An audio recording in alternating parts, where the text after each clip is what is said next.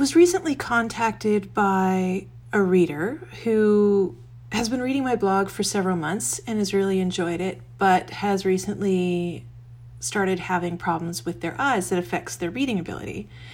And they requested that I add a podcast to my site where my posts are read aloud for people who have vision impairment or reading disabilities of some kind. And this is actually something I've wanted to do for at least 5 years, probably closer to 10. But for a variety of reasons, time, back in the day, the technology wasn't really there. I just haven't done it. But I figured now's as good a time as any. So why not give it a shot? So I decided, since it's January 2019, and I just wrote my first more personal long-form post that I've written in months, I figured it would be a good time to start. And maybe 2019 is the year that my personal website becomes more accessible. So there you go. So let the experiment begin. My first post is why I stopped writing blog posts for the most part. January 12, 2019. 1. Other people are funnier, smarter, and or more relevant than me. Have you read Eden M. Kennedy? We've spent years on the same internet, writing blogs, and have even met face-to-face in person more than once back when we went to conferences and I wasn't afraid to go to the United States. So I feel I can safely say out loud that I think she's super cool without turning 80 levels of fuchsia and wanting to dive behind the next piece of furniture. For that matter, have you read Rebecca Wolf, Janelle Hanchett, Todd Walton, Shea Stewart Bully, Jenny Lawson, Mimi Smarty Pants, Erica Violet Lee, Sean H. Doyle, Samantha Irby, Brenda Kiesel, Zoe S. Todd, Kate Bowles, Amanda McGee, or Billy Ray Belcourt? I'm still mentally diving behind a ficus in a hotel lobby in my mind, and I've literally even touched half these people with my hands. In a totally non-creepy way, I swear. 2. Someone might find out about me. Really, me? Really? I've been writing here since late August 2003.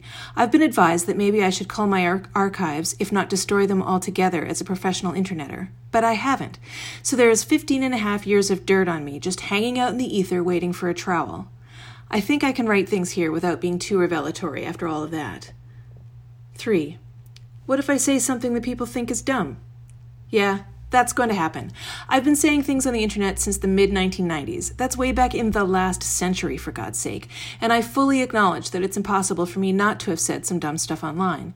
I still lie awake at night thinking about some of the dumb crap I've said so I can burn in my bed from all the shame. It's so great. 4. Do you have anything to say anymore? Yeah.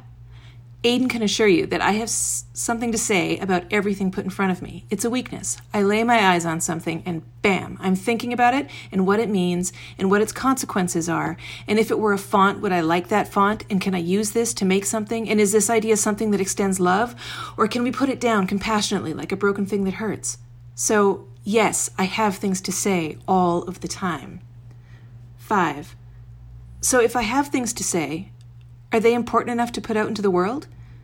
Look, this is a question I need to stop asking myself. I ask this of most things in my life. Is this thing important enough or necessary enough to exist? This question gives a person a great excuse to do nothing, because most things can be explained away as unnecessary or of too little importance. I mean, am I even necessary? Of course not. Had I not been brought into existence, the world would have gone along just fine without mourning the non-existence of a person who never even achieved the station of zygote. Few things are necessary, depending on what relies on them. This blog is entirely unnecessary to your life. Enjoy! I've decided that I'm not allowed to judge whether this blog matters. That feels like a pretty risky thing to do. It's like I'm just begging for shit to get stupid over here. Also, I want to write publishable poems, and most of the authors I follow around online have stripped their blogs from their websites. Should I have a blog as a serious person? Am I a serious person? Will I grow old alone without ever having published a single poem in a reputable publication because I did not appear to be a serious person? What planted this serious person idea in my head?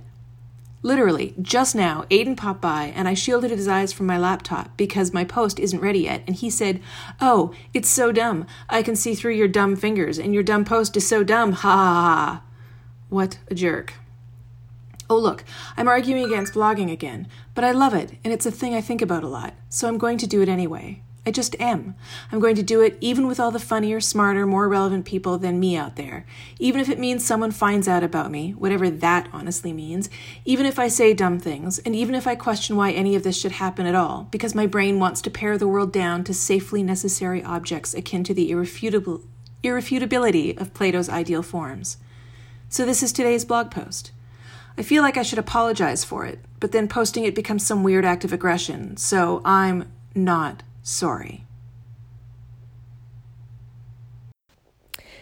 So that was my first audio recording of a blog post, and I'm hoping it went all right, despite the fact that I did it all in one go, and notifications were audible during it, and I stumbled in at least 3 places that I noticed, but yeah, I think it went well. So I'm going to continue doing this into the future. And of course, my audio will get better. Hopefully my reading will get better.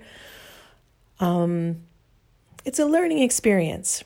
And the reason that I chose to do it myself, despite the fact that I'm not a professional at this and I've never done this before, is because I tried out a couple of the programs that automatically read your blog posts to people who would prefer to listen to them or who can't read them for a variety of reasons. And although they were pretty good at reading, technology has really taken a leap forward in that respect, they still sound like robot voices, and it misses the feeling of the text, I think. So I'm hoping that the people who do want to listen to audio of my blog posts will appreciate that it's in my voice. If not, if there's a giant majority of you that would prefer to hear robot voices over me recording this under a blanket in my bedroom, by all means, we can go back to the robot voices. And there you have it. That's the conclusion of my first audio blog post. You will be able to subscribe to this in your podcatcher, be it Overcast or Stitcher or iTunes, as soon as I set that up and give it a title. So then you can have at it. I'll let you know when that's possible. Thank you so much for listening.